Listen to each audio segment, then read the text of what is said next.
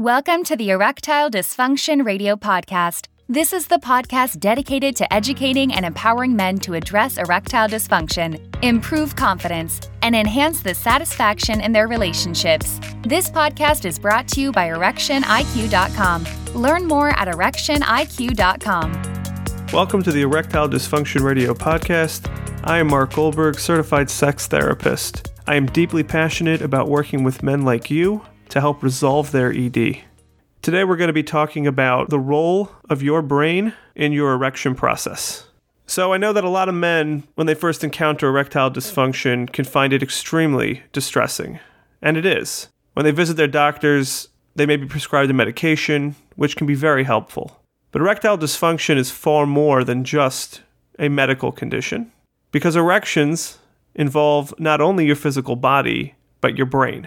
Understanding what your brain does and how it impacts your erections can help you significantly improve your outcomes and make not only your erections better, but your overall sex life as well.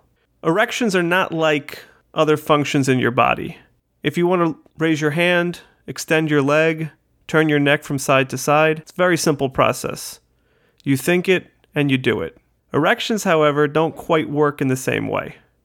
Erections require desire or stimulation, whether it's physical or mental. And without that, it's very difficult, if not impossible, to actively will yourself an erection. So you might be wondering, why does all this really make a difference? Especially if there is a pill that you can take and it can significantly improve your outcomes. And I think that's a fair question to ask yourself. Why should I go through the trouble of having to really look, identify, and address either my thoughts, my feelings, problems in my relationship, if I can just take a pill and make this all better? A way that I like to think about this is if your car breaks down and you go to the mechanic and the mechanic tells you that he could probably get the car running and it's not really going to address the whole problem and it may not be where the problem even started from, and he's not really sure how long the car will run for, but you'll be in and out pretty quickly, right? It's a pretty tempting solution to your immediate problem. However, the problem at its root is not really being addressed, and it may only be a matter of time until your car is broken down on the side of the road again. The alternative might be to take your car into the garage. You have to leave it there for a couple days.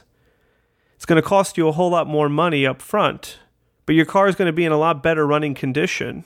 And not only is the problem resolved, but the ride is a whole lot smoother.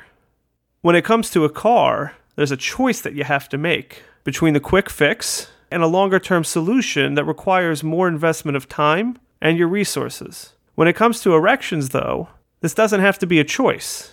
You can really go ahead and address both of these components at once. Yes, a pill will be a quicker acting solution for many men. That doesn't mean, though, that you're successfully addressing all the components that not only facilitate that erection, not only make that erection happen, but make your sex life so much better. Now, there are some really good reasons why addressing the role of your brain, your thoughts, your feelings, your relationship is not a standardized part of treatment for erectile dysfunction.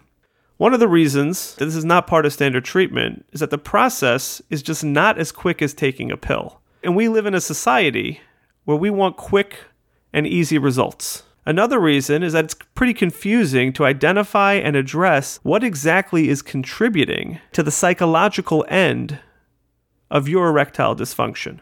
Also, access to professionals who are trained to be able to help you address these components is pretty limited. And it can be really difficult to talk to somebody about these parts of your life. I get those challenges. They are real challenges. But skipping those steps might be robbing you and your partner of a fundamentally better sexual experience. The answer to your erectile dysfunction may lie somewhere within you. And that is why I think it is so important that access to this information, access to these interventions, is so key in addressing erectile dysfunction in a comprehensive manner. Through this podcast, I am committed to helping you find access to great information, help you to understand what might be contributing to your erectile dysfunction, and help you find better ways to approach it than just taking a pill. So let's clear the air. A lot of men are concerned that treatment of this nature will take forever. They'll be lying down on a couch talking about their entire life from early childhood all the way up to them as an adult with no aim and no direction, that they're going to waste a tremendous amount of time and money. And I want to tell you that that is not true. This is a lot closer than you think. Treatment does not have to be forever, and maybe you don't even need treatment at all, and you can do some of this work on your own. I also want you to know that this is not a binary process. This is not having to choose between medical and psychological treatments. Both of these can be done at the same time. Even more than that, addressing one or two factors that are impacting your erection process, whether it's addressing a component of your relationship or feelings of depression, anxiety, even if that's not everything, it's going to make a difference. And it is worth spending some time to be able to do that. I want to tell you about a man that I worked with a couple years ago who I think highlights a lot of what we were talking about and a lot of what I see as being possible for many of you. He was 48 at the time when he came to see me. He was married. He was taking one of the medications for erectile dysfunction. He had been taking it for a number of years successfully, and by the time he got to my office, the medication was no longer reliable. It worked at times, but certainly not often enough. His wife was very displeased, very upset about this, and the client was very, very distressed.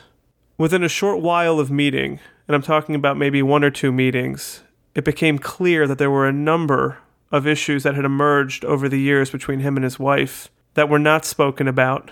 There were some really hurt feelings that this man was experiencing. And over a couple of sessions, he was really able to open up communication with his wife about some of the components that were negatively impacting his desire to engage, his desire to be with her. I tell you this story to emphasize what's possible, something that I hope that each of you can have. When I concluded meeting with this patient, he said to me the following. He said, "It's not perfect.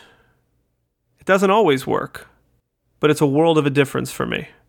My sex life has never been this good." And that is something that I hope that each one of you can work towards with the help of these podcasts and your own explorations. This podcast is going to show you how much could possibly be contributing to your erection or your erectile dysfunction, and hopefully get you jump-started on your way to thinking about and addressing your erections in a whole new way. If this podcast is already speaking to you and you want more information, you can visit the website erectioniq.com, where there are articles and additional podcasts waiting for you. I look forward to this with you. Thanks for listening to the Erectile Dysfunction Radio Podcast. For more information on today's topic and understanding how the mind impacts erectile dysfunction, please visit erectioniq.com. That's erectioniq.com.